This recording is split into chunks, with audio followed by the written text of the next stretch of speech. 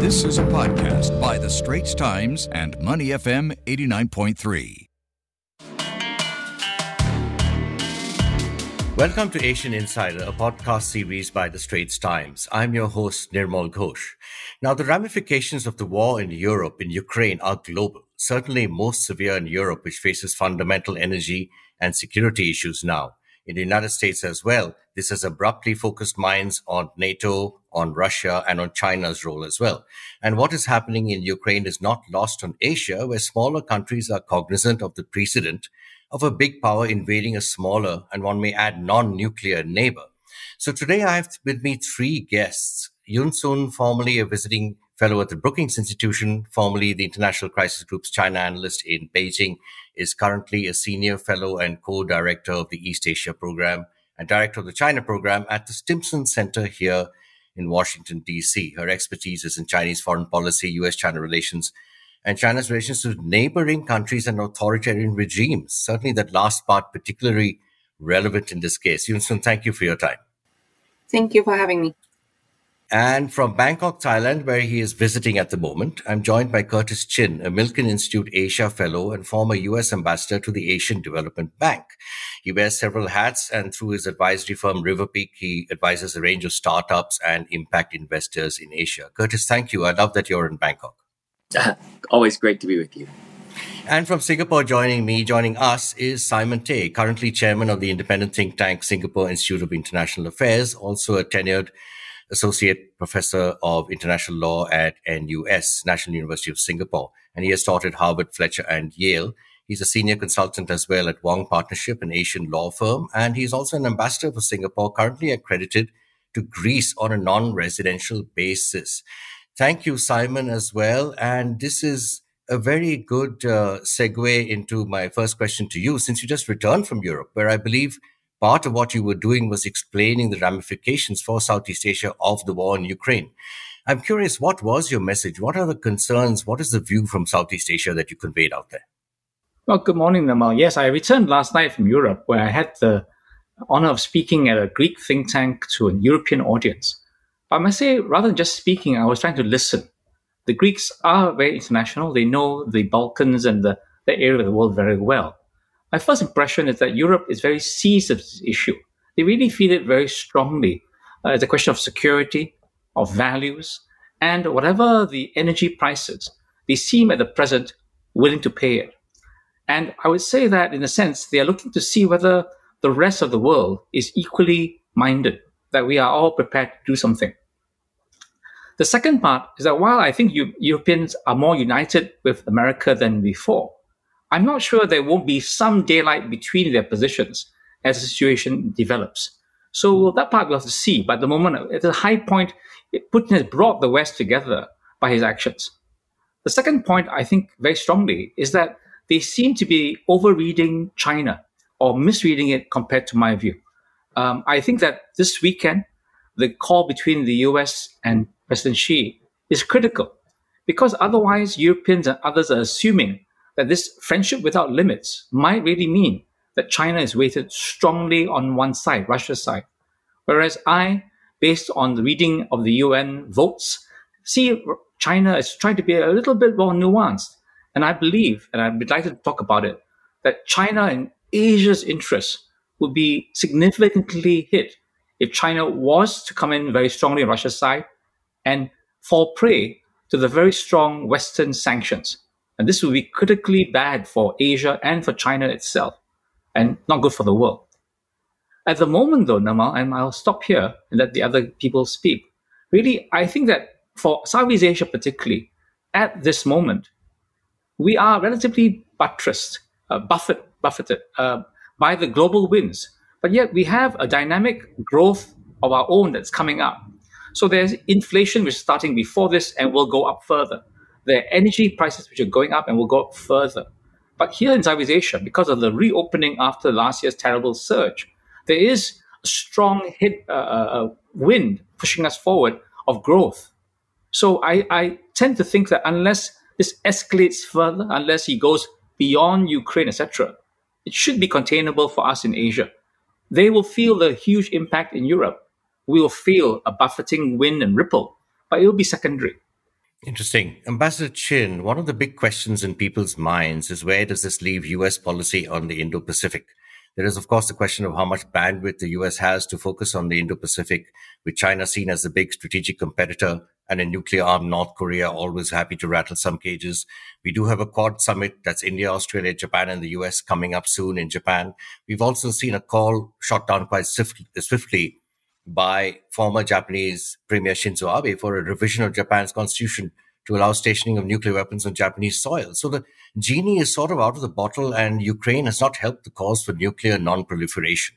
What have you picked up from your current visit to Singapore and Thailand? How is this crisis in Europe perceived there? And what, in your opinion, should the United States do going forward in terms of the Indo-Pacific?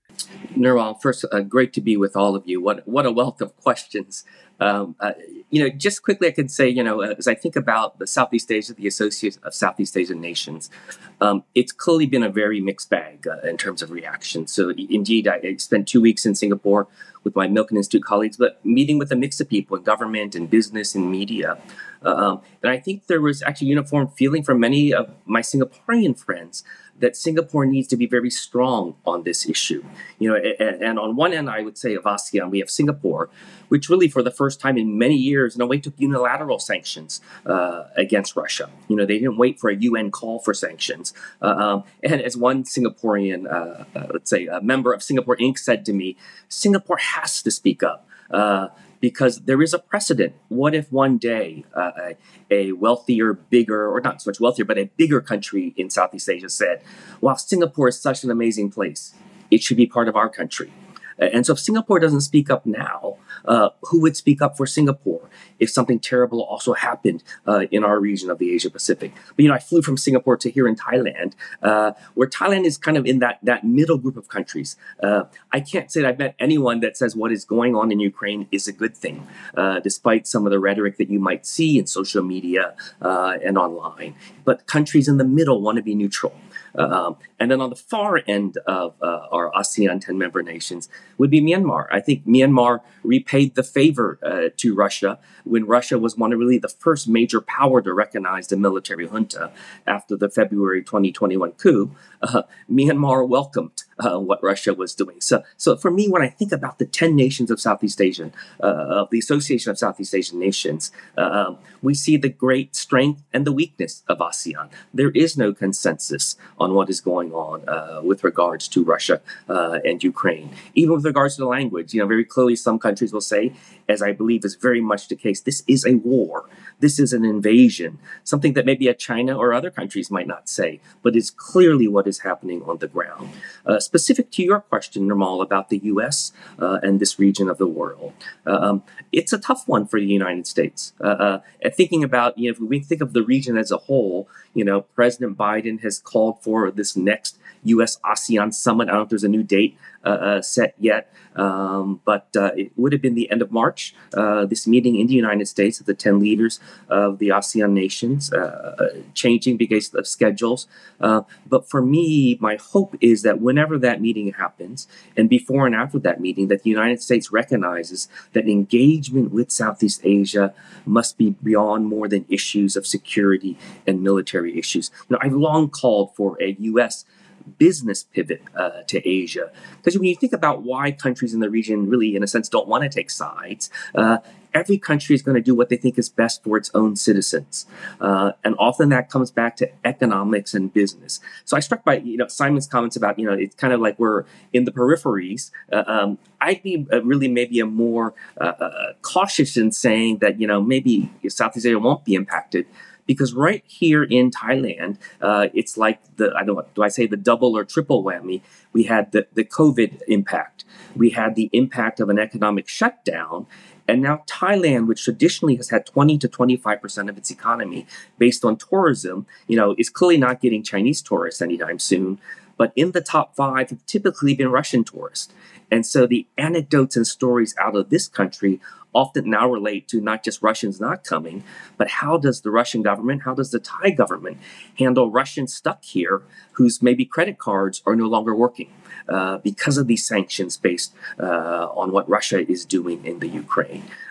So clearly the U.S. needs to up its game here in Southeast Asia, but it also needs to up its economic game for this relationship to grow and develop as President Biden has committed to. Very interesting. I'm glad you brought up the Russian tourists, the Russian visitors in Thailand, because I know that if you go to, places like Pattaya and Phuket, there are some streets which just seem to have just Russian Cyrillic lettering. The restaurants have menus in Russian. It's quite fascinating. And I'll ask Simon to respond to your comments on ASEAN later. But before that, I want to get to Yoon Soon. Yoon Soon, China's role has obviously come into great prominence here. And this is seen as a watershed moment. We've had President Biden and President Xi speaking with each other. We've got China saying this war is obviously not good for anyone, and they have urged talks, and they say talks are underway, though, of course, with no discernible outcome at the moment. The US wants China to play a larger role. Can you give us a sense of China's view and situation and what the ramifications may be for the US-China relationship? Thank you, Nirmal. Well, to begin with, I think China has been put in a very uncomfortable position. On one hand, Putin and Xi just reached a joint statement that promised no limits cooperation on February 4th. On the other hand, there's this Russian invasion of Ukraine, which China has refused to call it an invasion. But on the other hand, there is a matter of sovereignty and territorial integrity, which is enshrined as a foundation of China's foreign policy principle. So I think China is put in many different directions. However, I would say that a rapid or a decisive change of position on China, by China on Russia is unlikely to happen for two reasons. The first one is when China looks down the road, that by the end of this war, Russia probably will be reduced to an international pariah. But the theme of the international relations, at least from the Chinese perspective, is going to remain to be the U.S.-China strategic competition. So when China looks at down the road, while U.S. will still see China as the number one adversary and the number one strategic challenge, and China cannot help but feel that, well, if we completely abandon Russia, then we have very few people to turn to. So Russia might be a bad actor in this Ukraine war, but still China's partner. The second reason is related to China's domestic politics. We know that China is going to have 20th Party's Congress this year, later in the fall, and President Xi is expected to ink his third term, which is not without domestic controversy and opposition. So the problem with this Russia situation is it's too close to the February 4th joint statement. If China has a rapid change of position now, it basically equates to acknowledging, well, Xi made a mistake to have put China in that position in the first place. And that's simply not a tenable position in China's domestic politics today. So the conclusion is, well, China will gradually adjust its position on Russia down the road, but it's not going to happen during this war. Simon, back to you for a moment and two questions to you. Response first on the point that Curtis made, which is that, there's no real consensus on ASEAN because they're torn between, these big powers. Some countries are torn between them. And secondly, also your view on from where you sit on the China factor in all this. Thank you, Nirmal. On ASEAN, I want to humbly point out to the UNGA voting. I don't mean just the free result because of Myanmar's representative being the previous NLD representative. But with that, you can see that I agree with Curtis that no one wants to incur Russia's wrath, but I don't agree there's no consensus. Condemning the invasion is clearly there because we are all small and medium-sized countries.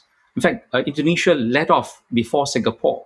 But Curtis is also right that no one has taken the same steps forward, so nobody has sanctioned like Singapore. Historically, of course, Vietnam's vote is a question of practicality. Its arms come from Russia. It cannot do very much. But my Vietnamese friends must be thinking of how to wean themselves off that dependency. So I would say that ASEAN has come to a low level of consensus, and there's no need to do more. Singapore does not need to ask other countries before we act in our own interests. And we mustn't also deny the Vietnamese or others voting according to their interests.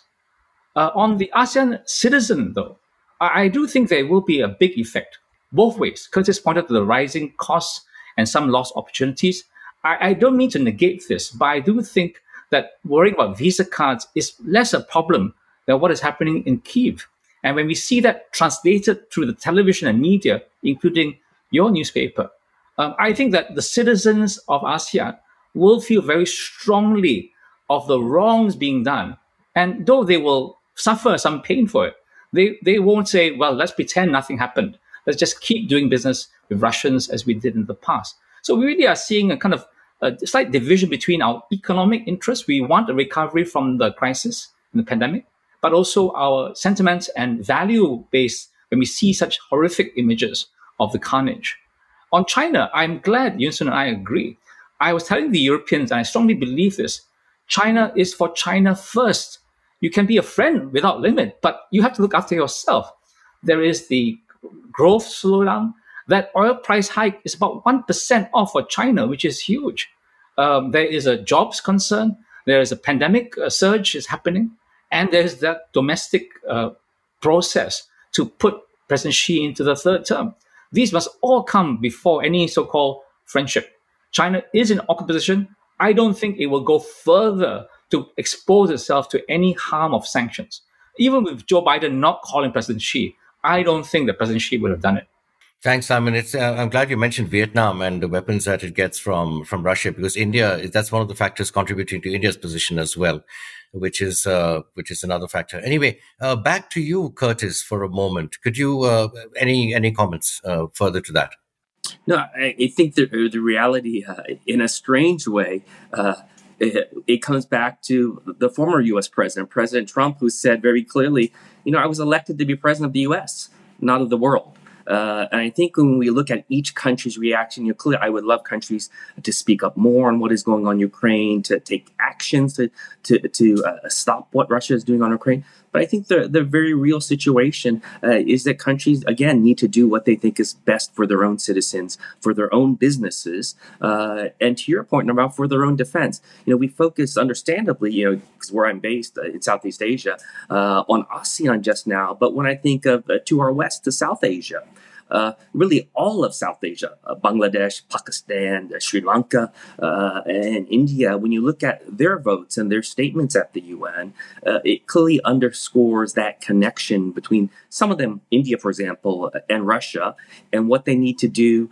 to preserve that. When I think about India, it's not just about, I think Russia, I saw one figure that provided some 70% of their weapons, but India, like many countries, needs oil. They need energy. And if you were a business person, is this an opportunity to buy things on the cheap? And so I think each country needs to think through what is right for their own nation, their own citizens. But I do hope that it is not just rhetoric when countries say they also pay attention to issues such as human rights, such as the issues of sovereignty of a nation and how we must stand up for other nations. And so when I think about these and other conversations, of course, as an American, I would like countries to do more, but I must recognize that countries also need to balance it with what is best in their views for their own citizens. Yes. It's fascinating, actually, how all these big Asian powers have had to sort of reevaluate their relationships with one another in the wake of this ongoing crisis. Now, Yun Sun, last word from you. Back to you. We will wind up in a couple of minutes, but last word to you. What do you see going forward, and what are the lessons of Ukraine? I think the Chinese are taking a lot of lessons from Ukraine. The first one is, if you're really considering a military invasion of Taiwan, don't do it. Because the war in Ukraine just revealed so many factors that could affect the result on the battlefield. Although I think most people would agree that if Russia really pushes for it, Russia is going to win in the end. But the cost and also the positions that it puts Russia in is just unthinkable. I think the Chinese look at the Russian lack of progress on the battlefield in horror. And they look at how this war is being basically broadcast on social media and agitating this global public opinion against Russia. And they cannot help but imagine that, what if it's China? What if it's China against Taiwan? And then China is put in that position.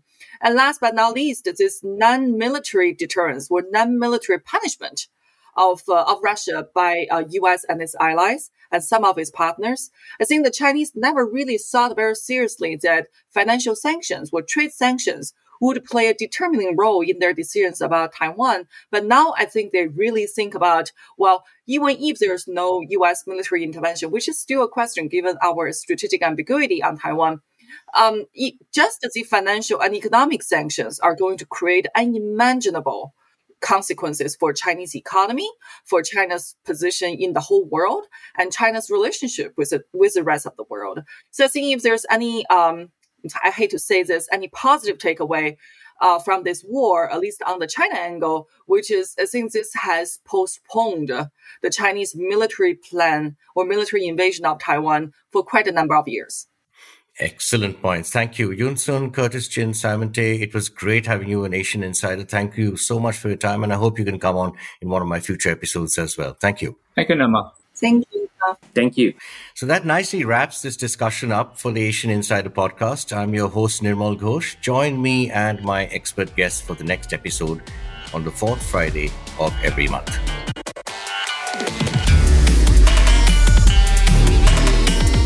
The Asian Insider Podcast channel is also available on Apple Podcasts, Spotify, Google Podcasts, and our audio app. That's AWEDIO.